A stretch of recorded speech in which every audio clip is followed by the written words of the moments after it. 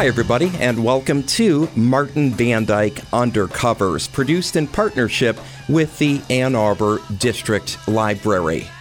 Steve Turner's new book is called Beatles 66, The Revolutionary Year, and it's a riveting look at the transformative year in the lives and careers of the legendary group whose groundbreaking legacy would forever change music and popular culture.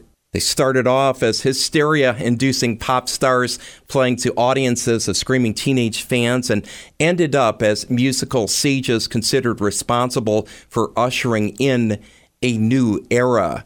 Music journalist and Beatles expert Steve Turner slows down the action to investigate in detail the changes that took place in the Beatles' lives and work during 1966. He looks at the historical events that had an impact on the group, the music they made that in turn profoundly affected the culture around them, and the vision that allowed four young men from Liverpool to transform popular music and serve as pioneers for artists from Coldplay to David Bowie, Jay-Z to U2.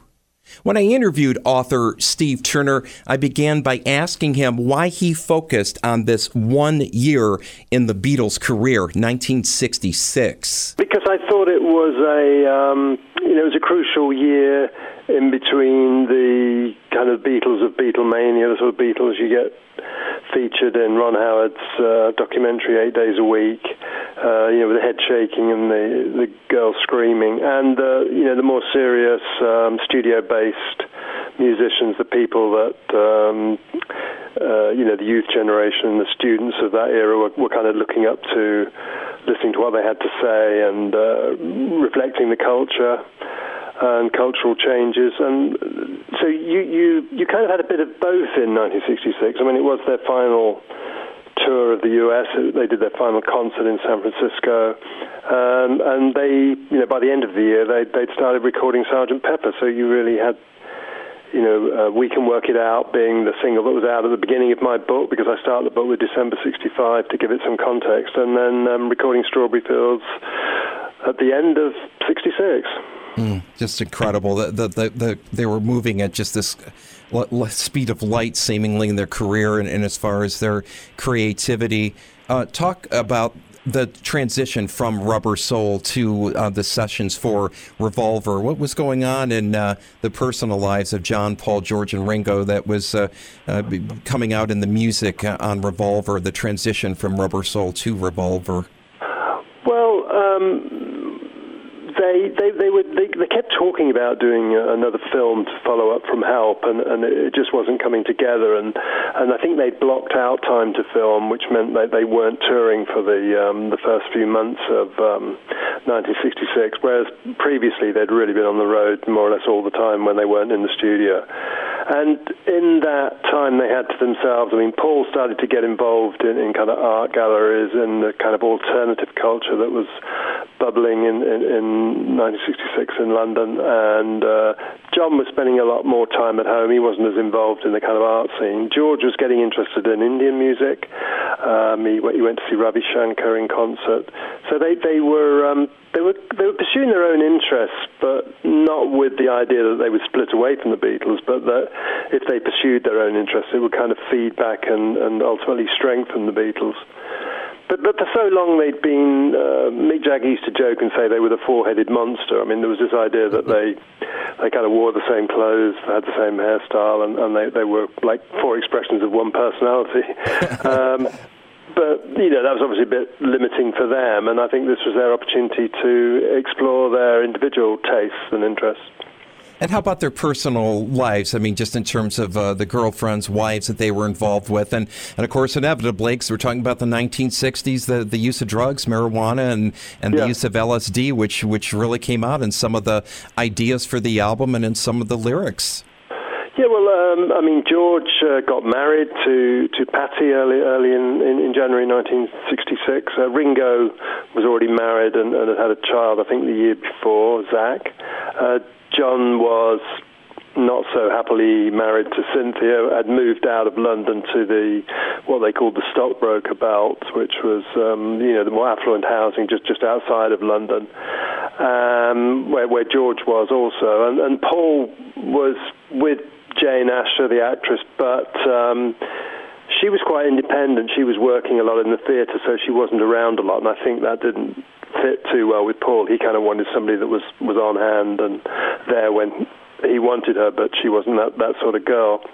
So that was a kind of domestic situation. They'd all experienced LSD the year before, 65. Paul in December, although he's always thought that it was in 66 and after Revolver, but I found I was able to date it to December in 65. So that means all of the writing for, all Paul's writing for Revolver had been done after that experience. They always said Rubber Soul was the kind of the pot album. That's what they were doing at that time. And then Revolver was more affected by LSD. So I think LSD affected them in...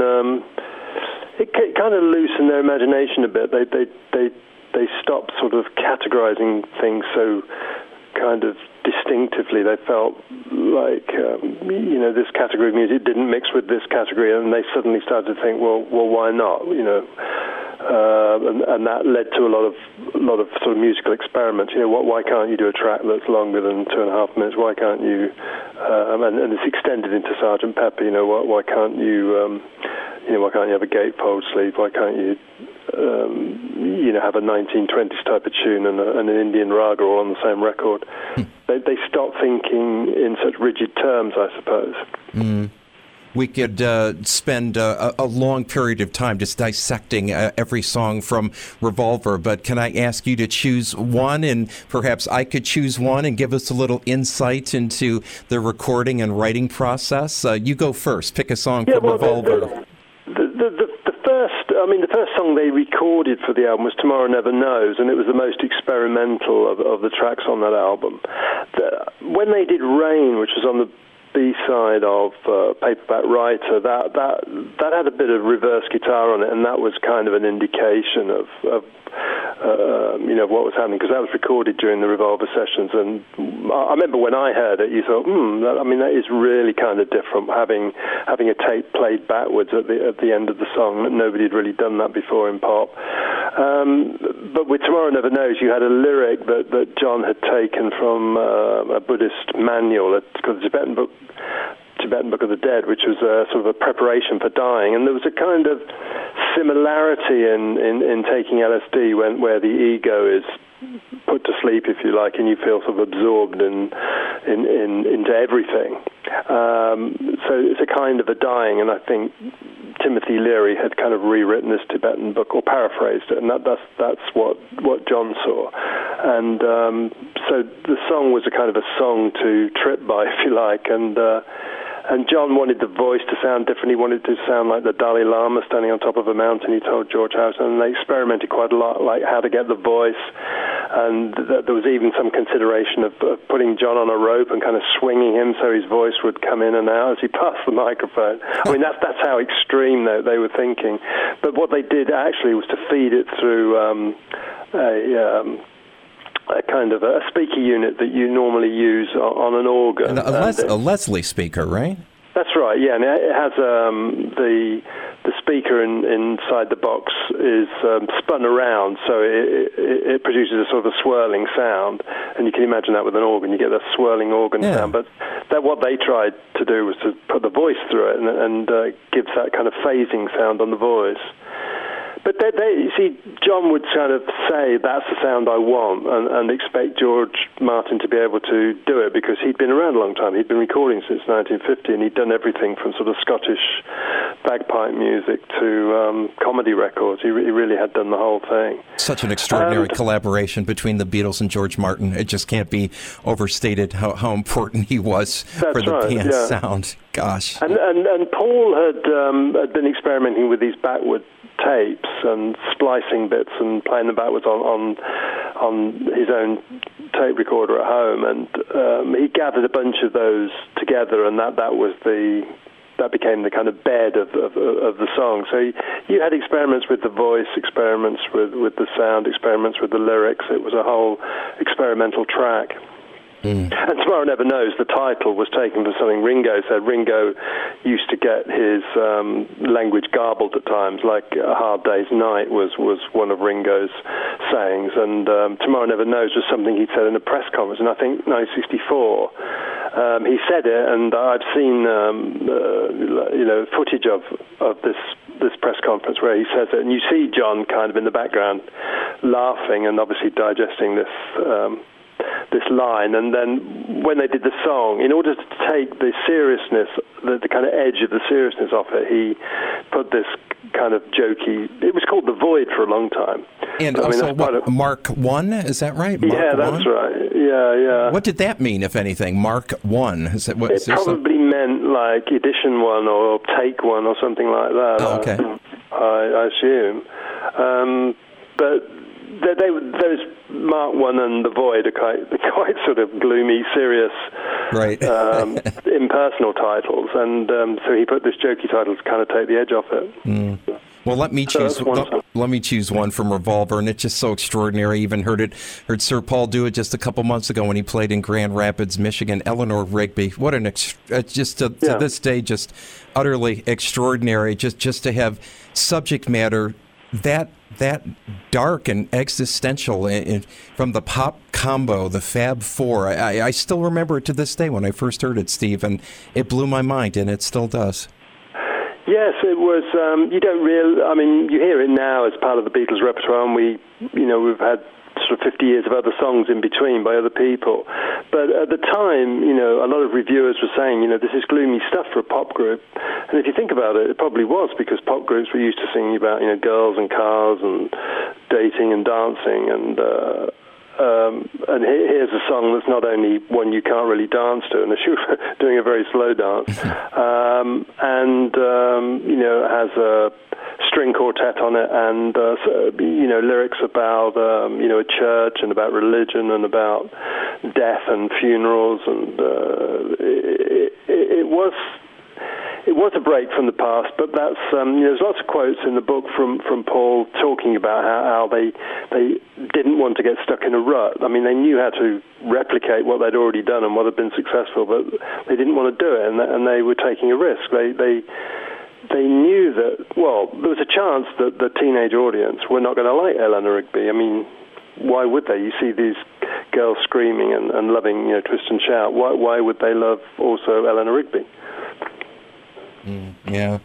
Was the album completely done by the time they went out on what turned out to be their final tour? Was it completely finished and in the can, so to speak? Yes, it was finished. They'd done the last track before they left, but they didn't have a title for the album, and they hadn't sequenced it yet. So while they were on the road, they would sit in their suite, and they would be playing a reel-to-reel version of it, and kind of deciding on the running order, and also they were deciding on the title, and they would sit around with with their road crew. It was only a couple of people, and sometimes even journalists, and they would toss around ideas for the title for the album, and that was sent to London by telegram from Tokyo. So we're going to call it Revolver, and during that time, Klaus Voormann had already done the cover illustration. So he was doing the cover illustration after only hearing, I think, 3 or 4 songs, which they gave him as a sample, and not knowing what the title was going to be. That's one thing that kind of surprised me about the record. I mean, it was planned in the sense that they planned to do something different, but it wasn't planned thematically, and it was kind of done on the run. I mean, they went into the album with, I think John and Paul probably had, maybe 4 songs between them at that point. All the rest were written, during the recording. Not necessarily in the studio, but during the time of recording. And with, no title in mind, no cover illustration in mind, and it was just kind of all put together like that, and yet it perfectly captured that period. Maybe it captured that period because it was done in that way. Yeah, true.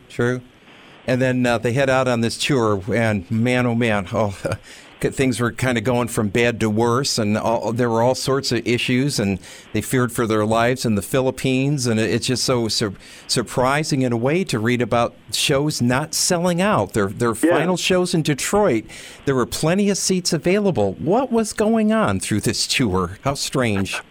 Well, I mean, they were taking on more and more ambitious arenas. You know, they'd done Shea Stadium the year before. I mean, it was really the kind of the forerunner of the big stadium rock that would take off in the 1970s, but they were the first to be that ambitious. And, you know, kids were fickle as they always are, and, you know, they'd had the Beatles for, you know, a couple of years, maybe 3 years or something like that, and it was... I know in one documentary they were interviewing kids and they were saying, yeah, well, you know, I'm listening to the Dave Clark 5 now, or I'm listening to Herman and the Hermits now. There was that sort of thing going on. Yeah. And maybe, see, Revolver hadn't come out by then, so that wouldn't have affected it. I think the Jesus controversy may have affected it to some degree because it turned them into rather lovable mop-tops. I mean, they became controversial figures, and you know, there's this idea of the Ku Klux Klan trying to maybe possibly shoot them, and all these bonfires of people burning their records. That may have had some effect. And they were ready for this touring thing to be done. It sounded like, as we read in your book, it was. What made them make this final decision that we're not going to do this anymore? Was it just one specific show, or they were just sort of tired of not being able to be heard over all the screaming, or what was going on? It was to do with not being able to be heard. I mean, George in particular felt we can't progress because we're not like right in front of the audience as we used to be in the Cavern and had that kind of intimate relationship, and we can actually see how the songs are being received and meet the fans afterwards, and we can't hear each other. We're just kind of guessing what the other person's playing. So that was a big contributing factor. They felt, how could they possibly, individually improve? And then the concerts were getting crazy. I mean, I use a photo of Candlestick Park in the book, and they were on a stage on the baseball field, and the stage has got like wire fencing all the way around, so you can just see this kind of wire grill and the Beatles behind it, and you just think how different that was to the Cavern in Liverpool, the basement club where they, probably their sweat would have bounced up into the audience. It was that close, that intimate, that sweaty, and here they are, in a cage on a baseball field in San Francisco with the wind, a biting wind kind of blowing over the field. But I think there was one incident where Paul kind of felt it particularly. There was they had to be taken off the stage in some cases in like armored vehicles, and they're in the back of the vehicle and they're kind of sliding across the floor and bouncing around, and people are pounding on the sides of it, and they get quite worried. I mean, there were worries in Memphis because that was the closest they went to Birmingham, Alabama, where the record burning started, and somebody threw a firecracker in the concert at Memphis, and momentarily they thought, well, that's it, that somebody's pulled the gun, pulled the trigger. But there's just somebody throwing a firecracker on the stage. But I think they were a bit on edge. Mm-hmm. After their final show, as you mentioned, in Candlestick Park in San Francisco of August of '66, they come off the road, and the rest of the year, what happened? Some momentous things continue to happen in this incredible year of '66. Yeah, after they came off the road, then that was their first chance to sort of pursue their own interests in depth, and John took on a film role in How I Won the War, which was being filmed in Spain and Germany and directed by Dick Lester, who'd done Help and A Hard Day's Night. And he was just kind of trying to work out like whether acting was something he could do. I mean, in the Beatles films, he'd always acted himself. Could he act someone else? I don't think he was deeply interested in it, but he kind of did it partly as a favour to Dick Lester. But while he was out in Spain, he wrote Strawberry Fields Forever, which is one of the best things that came out of it. November, he met Yoko. I mean, they didn't get to know each other deeply at that time, but that began something that would have like significant effects for the rest of Beatles' career. Paul went out to France, Spain, Italy, and then flew to Kenya. Again, he grew a moustache and was learning how to be anonymous. How to look around without being spotted as a Beatle, which led to his idea of doing Sgt. Pepper. Like, what if we all kind of had moustaches, and if we were all in guises, then we could do stuff that would be beyond the expectations that people have of what the Beatles would do. You can sort of not be the Beatles if you look differently. And I think he had that idea, or he did have that idea on the plane coming back from Kenya. George pursued his interest in India. He went to study under Ravi Shankar. They went up to Kashmir and stayed on a houseboat, and they travelled through India and saw some of the great sights of India and attended a festival and things like that. So that's where his love of India was born. On the way back from Manila, when they were doing the tour, they all of them stopped over in Delhi for a couple of nights, and that's where they bought some Indian instruments and had a little bit of tuition given to them in their hotel room, and that was their very first taste of India. Near the tail end of the book, you write about a recording session they did actually at the very beginning of 1967, and even a lot of Beatles fans may not know this piece. It's never been released, and I've never heard it. I don't know if you have, but tell us about Carnival of Light. Yeah, there was a plan to do a kind of electronic, I think they described it as a rave, an all-night rave, and it was going to have different sort of electronic musics, and Paul was asked to contribute, and while they were doing Sgt. Pepper, he got all four of them together, and they did sort of avant-garde style music where they kind of all played independently of each other, and there was this cacophony of sound, and I think it went on for, 6 or 7 minutes, and they got the tape and gave it to the organisers, and it was played that night in amongst a lot of other electronic music. But I haven't heard it. Mark Lewison, who's sort of chronicling the Beatles' career, did the first few years in a massive book 2 or 3 years ago. He's heard it and he's described it. It probably isn't very interesting because, me and you and a few other people could start knocking on radiators and banging tins and making a lot of noise and say, well, if you don't like it, it's because it's avant-garde. And it was probably a bit like that. They just, it's about as far as you could get from being a Beatle, I suppose. My last question for you, Steve. What was it about this year that it's just the acceleration in their career and the chances they took in this 12-month or so period in the year of 1966 is I don't know if there's any other parallel in pop music history. Why did it all happen in 1966 for the Beatles? I think it was a combination of who they were and their individual talents and the point that their career had got to, and they were more educated than previous generations of musicians in the sense that John had been to art school and Paul had done English and art at what we call A-level, advanced level at school. So I think they were able to look at music in the way that they saw artists and novelists and playwrights and poets developing. And that, Jerry Lee Lewis and Chuck Berry didn't think like that, but they did because they'd got all this knowledge. They knew what Picasso was trying to do with his paintings, or Van Gogh. They knew what James Joyce was trying to do with his writing. They had enough information about that to apply it to what they were doing. So I think they wanted to progress as musicians.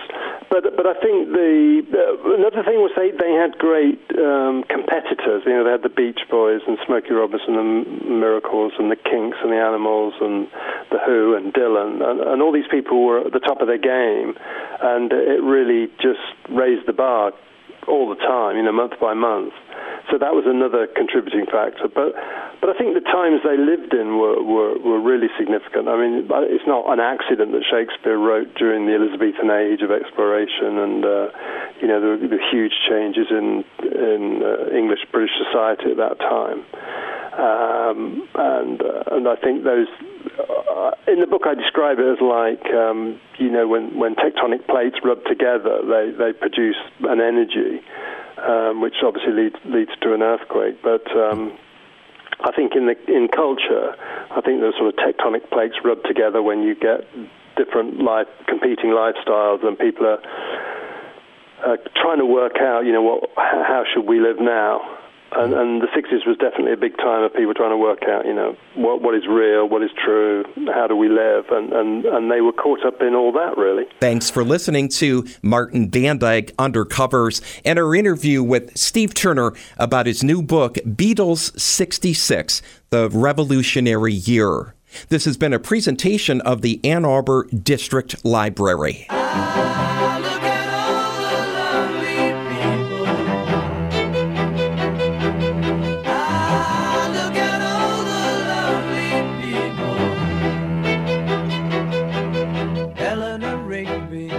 Up the rice in the church where a wedding has been.